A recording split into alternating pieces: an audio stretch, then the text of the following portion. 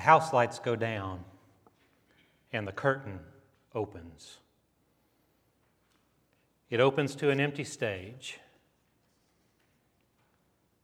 But not too long after the curtain opens, a lone man walks out on stage. Enter stage right. He looks poor and tired and dejected, and he just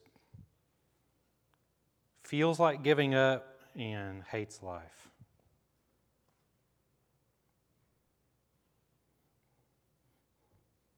Suddenly, a group of hooligans darts out from the wings, stage left.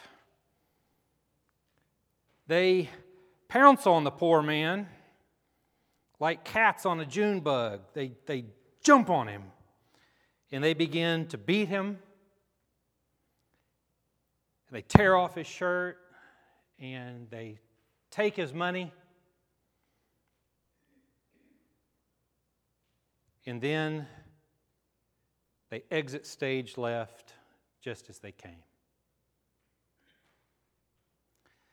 The man lies center stage, breathing but half unconscious. The music fades to silence, and it is quiet.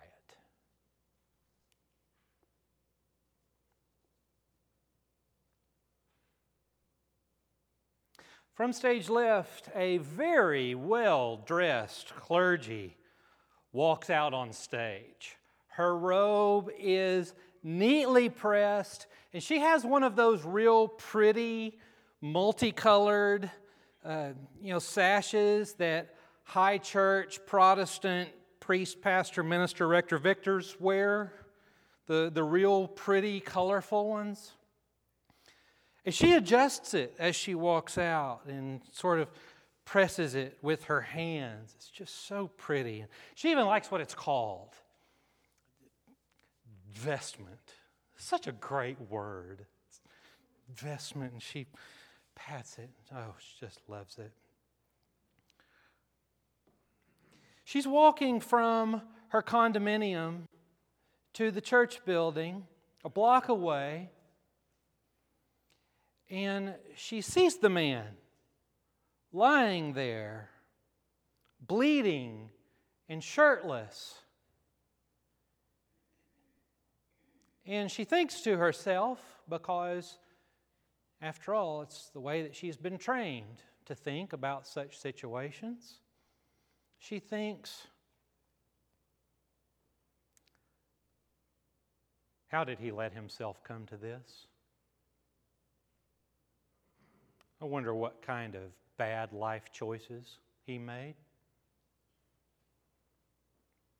She thought about calling the police when she got to her office, to deal with the vagrant. But when she got there, someone met her at the door to tell her that the cross on the altar was a little off-centered. She needed to go fix it. So she went and centered it and forgot all about the bleeding and shirtless man. Later that morning, the irony was not lost on her when she told her congregation that during the sermon, she would be preaching from Luke 10, 25 through 37.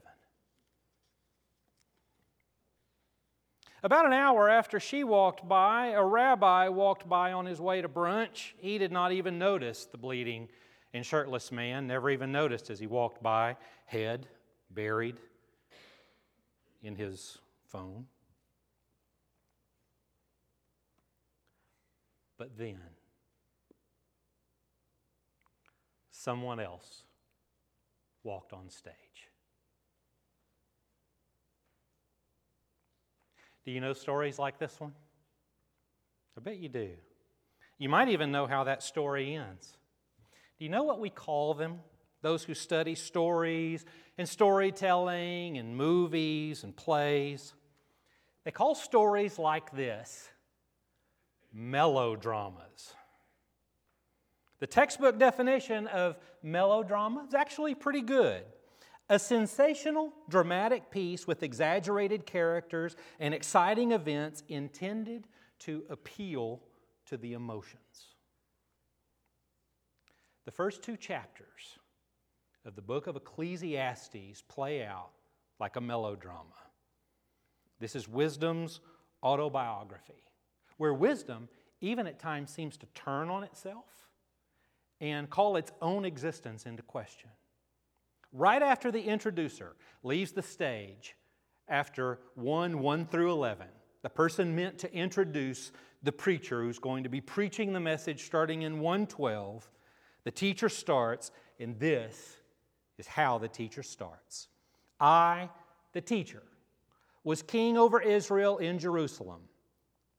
I devoted myself to study and to explore by wisdom all that is done under heaven. What a heavy burden God has laid on humanity. I've seen all things that are done under the sun. All of them are meaningless. A chasing after the wind. Melodrama. A man looks for meaning. A woman finds meaning in God. Man discovers that life has been devoted to too many meaningless things. You ever been there in your life? Have you ever just kind of surveyed everything and thought, man, there's a lot of meaningless stuff around? Could say, raise your hand if you've ever felt that way. And those of you who haven't raised your hands, give it time. Because at times, you start looking at everything and think, what does it all mean? What's the meaning of it all? And this is where this person, this teacher, is. They find that seeing the world for what it is actually the most meaningful thing of all. And don't miss that, because that's a big one. They look at the world and say, it's all meaningless. And that is meaningful. With me so far? I'm not yet, but trying to get all this. And this realization, this is one of the best things that Ecclesiastes does. This realization is called, in Ecclesiastes itself, a gift from God. He used the word burden, but I think it's meant to elicit that emotion. It feels. You know what it feels like? You know what it feels like to know and see there's still a lot of meaninglessness? It's knowing the difference between the words further and farther, and then sitting and watching the news and newscasters who don't know the difference, and it just stings the ears. It's that kind of feeling. Or it's the burden of having to sit through a movie or a play and watch the whole melodrama unfold, where the bad guys always lose and the good guys always win, and money is never an issue, but then having to go back to daily life, where all of those things don't happen the way they happen in the movies. And that, my dear friends, is exactly why we need these stories. It's exactly why we need these stories. We need reminders that sometimes it all works out. And good people are rewarded for doing the right thing. And it's exactly why we need Ecclesiastes and worship services and Jesus. Because the truth sets us free. The second introduction of the teacher contains one of my favorite lines. He just keeps going. After one of the many times he says the whole chasing after the wind and meaningless thing, 1:15. What is twisted cannot be straightened. What is lacking cannot be counted. I thought to myself, look, I have grown and increased in wisdom more than anyone else who has ruled over Jerusalem before me. I've experienced much wisdom and knowledge. Then I applied myself to the understanding of wisdom and also of madness and also of folly, but I learned that this too is a chasing after the wind, for with much wisdom comes much sorrow. The more knowledge, the more grief. The more knowledge, the more grief. Like knowing the difference between your and your. Like knowing the difference between there, and there. The more knowledge, the more grief. But then there's a deeper truth. A deeper truth in getting it all right. Maybe the story is not in the expression of the grief and knowledge, but maybe it's somewhere else. Maybe it's in these stories where good makes sense, where wisdom works, where good wins. Melodramas appeal to the emotions, and few passages of Scripture appeal to the emotions more than the first 2 chapters of Ecclesiastes. Because of all the emotions these opening lines appeal to, no other one surfaces as you read these first 2 chapters quite like the one that tries to get you to argue and get you to defend and get you to curl up your nose. It's like when Ecclesiastes 1 through 2 was written long ago, it had no idea that it was specifically written, or maybe at least most appropriate, for right now.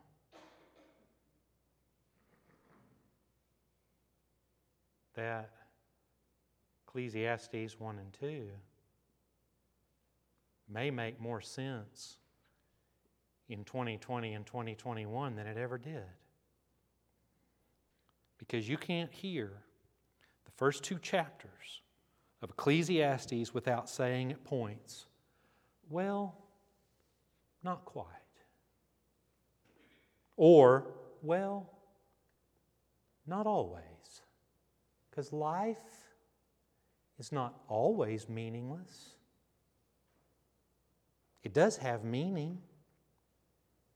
And that's why it's important to understand that this little book is a piece of wisdom literature. It's not law.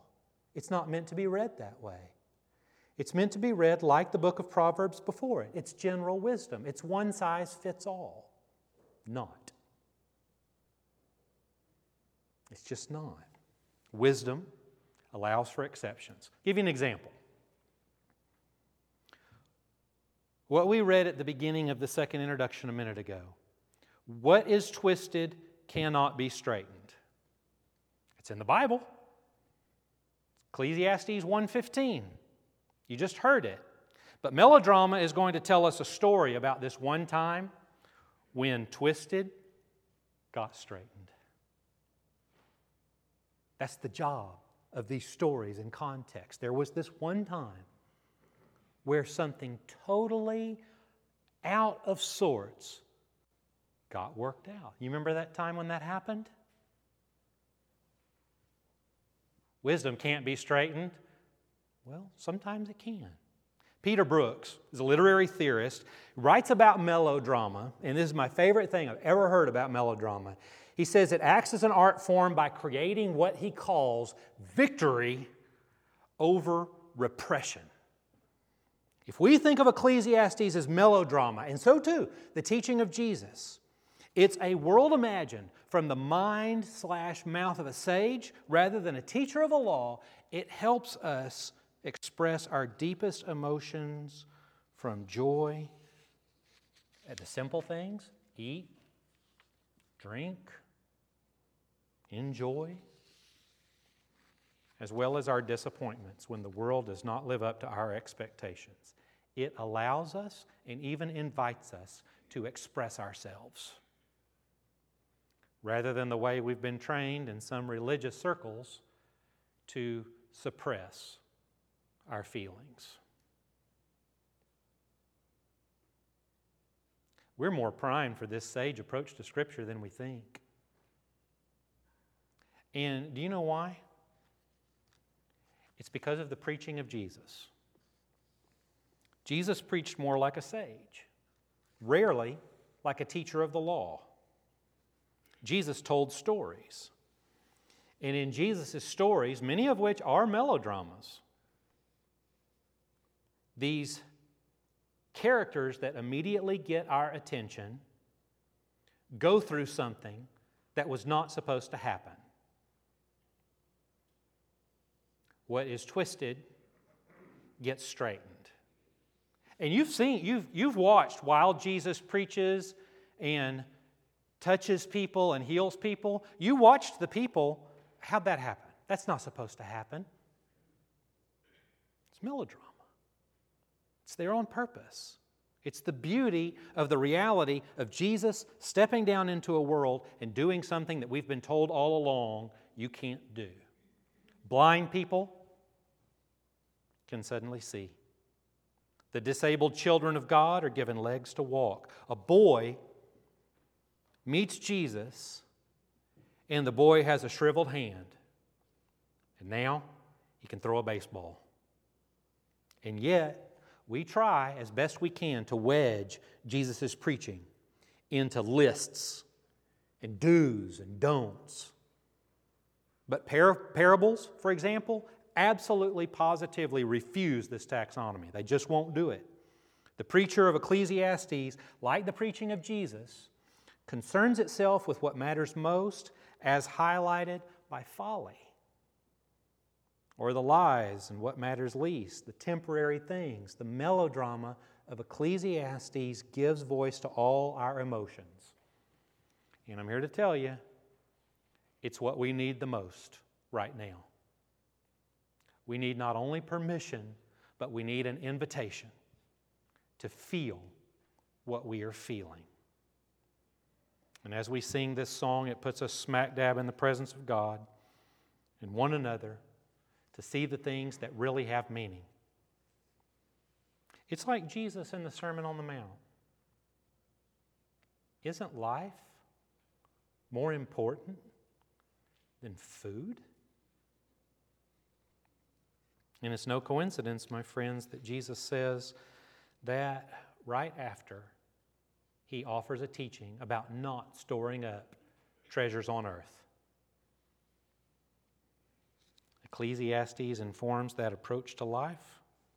So here is the rest of the introduction to His deathbed speech.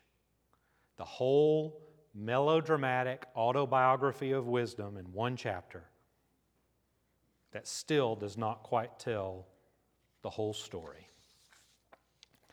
So here's Ecclesiastes 2.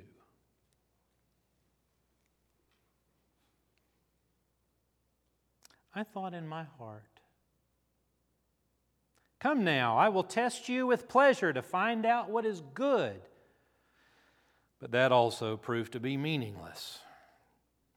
Laughter, I said, is foolish. And what does pleasure accomplish? I tried cheering myself with wine, and embracing folly, my mind still guided me with wisdom. I wanted to see what was worthwhile for people to do under heaven during the few days of their lives. I undertook great projects. I built houses for myself and planted vineyards. I made gardens and parks, planted all kinds of fruit trees in them. I made reservoirs to water groves of flourishing trees. I bought male and female slaves and had other slaves who were born in my house. I also owned more herds and flocks than anyone in Jerusalem before me. I amassed silver and gold for myself and the treasure of kings and provinces. I acquired men and women singers and a harem, the delights of the hearts of man. I became greater by far than anyone in Jerusalem before me. In all of this, my wisdom stayed with me. I denied myself nothing my eyes desired. I refused my heart no pleasure. My heart took delight in all my work, and this was the reward for my labor.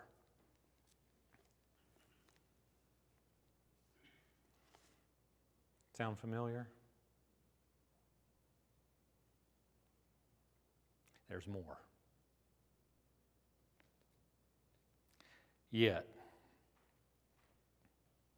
when I surveyed all that my hands had done and what I had toiled to achieve, everything was meaningless, a chasing after the wind, nothing was gained under the sun. Then I turned my thoughts to consider wisdom and madness and folly. What more can a king's successor do than what has already been done? I saw that wisdom is better than folly, just as light is better than darkness. The wise man has eyes in his head, while the fool walks in darkness. But I came to realize that the same fate overtakes them both. Then I thought in my heart, the fate of the fool will also overtake me. What then do I gain by being wise? I said in my heart, this too is meaningless.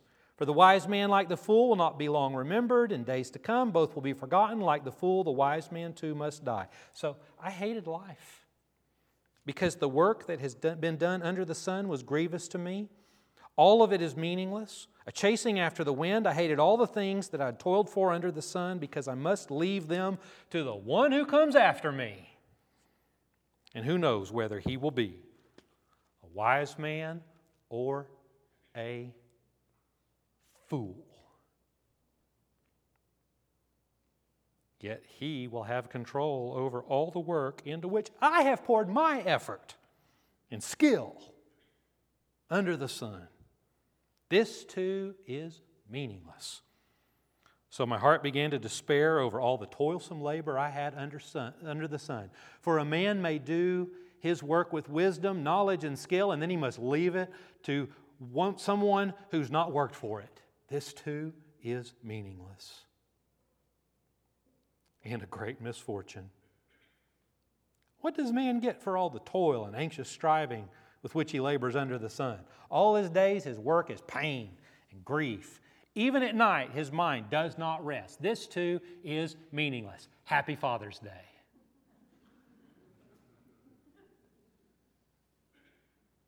Now, the introduction is almost done, but not quite. There's one more little paragraph. And if you have thought at any point during that reading of Ecclesiastes, because I get it, but if you've ever thought at any point during that reading of Ecclesiastes, dear God, when is this sermon going to be over? Wait till you hear the end.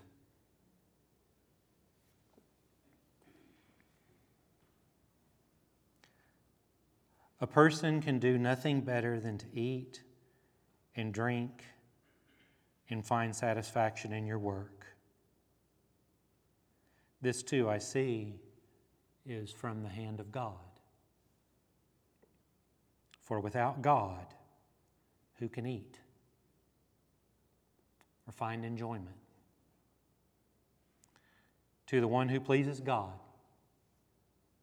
God gives wisdom, knowledge, and happiness. But to the sinner, he gives the tasks of gathering and storing up wealth to hand it over to the one who pleases God. This too is meaningless, chasing after the wind.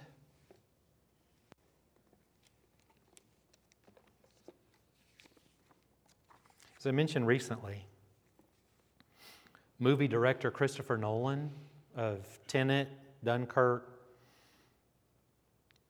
talks about the films of Stanley Kubrick, like 2001 and Dr. Strangelove, and says that they, like melodramas, are not always meant to be understood as much as they are meant to be experienced. They're meant to be felt, to feel them. Think of melodramas that are meant to be felt. You ever seen Mrs. Miniver? My grandmother sat in the theater in the early 1940s while my grandfather was traipsing across Europe and watched Mrs. Miniver. You don't think that she had feelings? You ever seen The Best Years of Our Lives? It's Shane. It's East of Eden. It's Life is Beautiful. Do you sit down to watch West Side Story and pick it apart to learn lessons? Do you cry through Terms of Endearment and Ordinary People and Titanic in order to make lists and memes? No, these stories are meant to be felt down deep inside you. And that's where we find ourselves in Ecclesiastes, and believe it or not, in the teachings of Jesus. It teaches us how to live. These are not intellectual exercises where we achieve status and one-upsmanship. It's not what these stories are meant to do. They're meant to be lived. This is the teacher in Ecclesiastes 2 that we just read saying to himself, I hated all the things that I toiled for under the sun because I must leave my things to a bunch of fools. But you know why he feels that? It's all over Ecclesiastes. The context for that verse, it's all over. It's just scattered all over. It's written all over the book of Ecclesiastes. Because he realizes when he looks at all this stuff that he's got to leave to all the fools, that all that stuff is meaningless. This is another little melodrama that we call the prodigal son, who gets to the end of this story early. Dad sitting in the living room thinking, man, when I die, I got to leave this stuff to a bunch of fools. And he walks in and says, Dad, can I have my stuff early? Sure, why not? Just take it. It's all meaningless anyway. And so he does. I mean, it's a perfect melodrama. It's a total twist on the story. Dad, can I have my inheritance early? Well, you can't. Why not? I'm not dead yet. Story doesn't happen that way. It's supposed to happen that way, but it doesn't. It's melodrama. And here in Ecclesiastes 2, just like that story in Luke 15, things happen that we didn't see coming.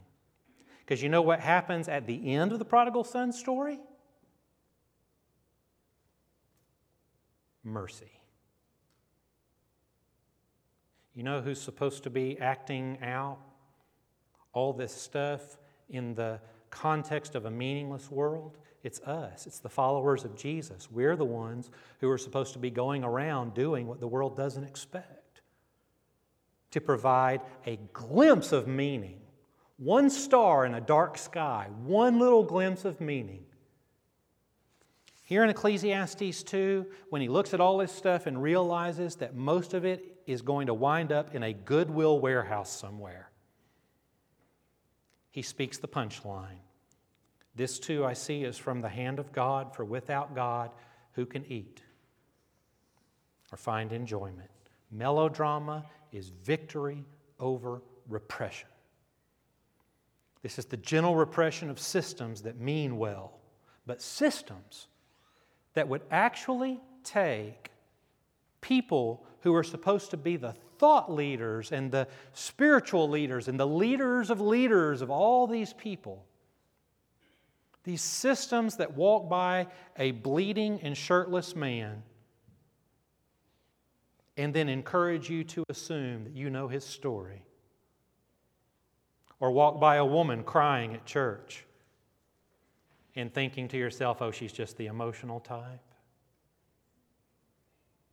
Or to walk by a man at church who is singing, Here I Am to Worship, but he's still trying to figure out if he even believes in God. So Jesus, the ultimate living melodrama, puts the whole world on display with his life, his teachings, even his death and resurrection. And in so doing, claims victory over the ultimate repression, even death itself. Jesus equips us to be the ones who walk on stage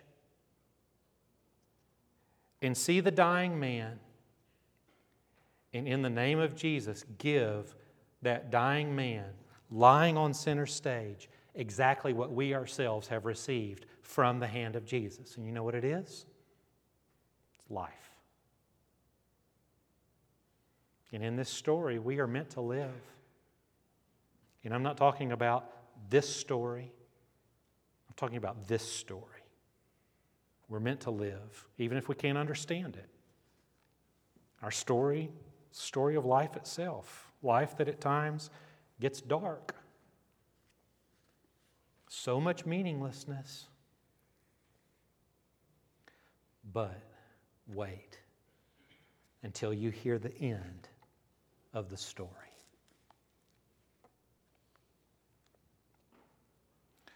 On one occasion, an expert in the law stood up to test Jesus. "Teacher," he asked, "what must I do to inherit eternal life?" "What is written in the law?" Jesus replied. "How do you read it?" He answered, "Love the Lord your God with all your heart and with all your soul and with all your strength and with all your mind, and love your neighbor as yourself." "You've answered correctly," Jesus replied. "Do this and you will live." But he wanted to justify himself, so he asked Jesus, "But who is my neighbor?" In reply, Jesus said, "A man was going down from Jerusalem to Jericho when he fell into the hands of robbers. They stripped him of his clothes, beat him, and went away, leaving him half dead.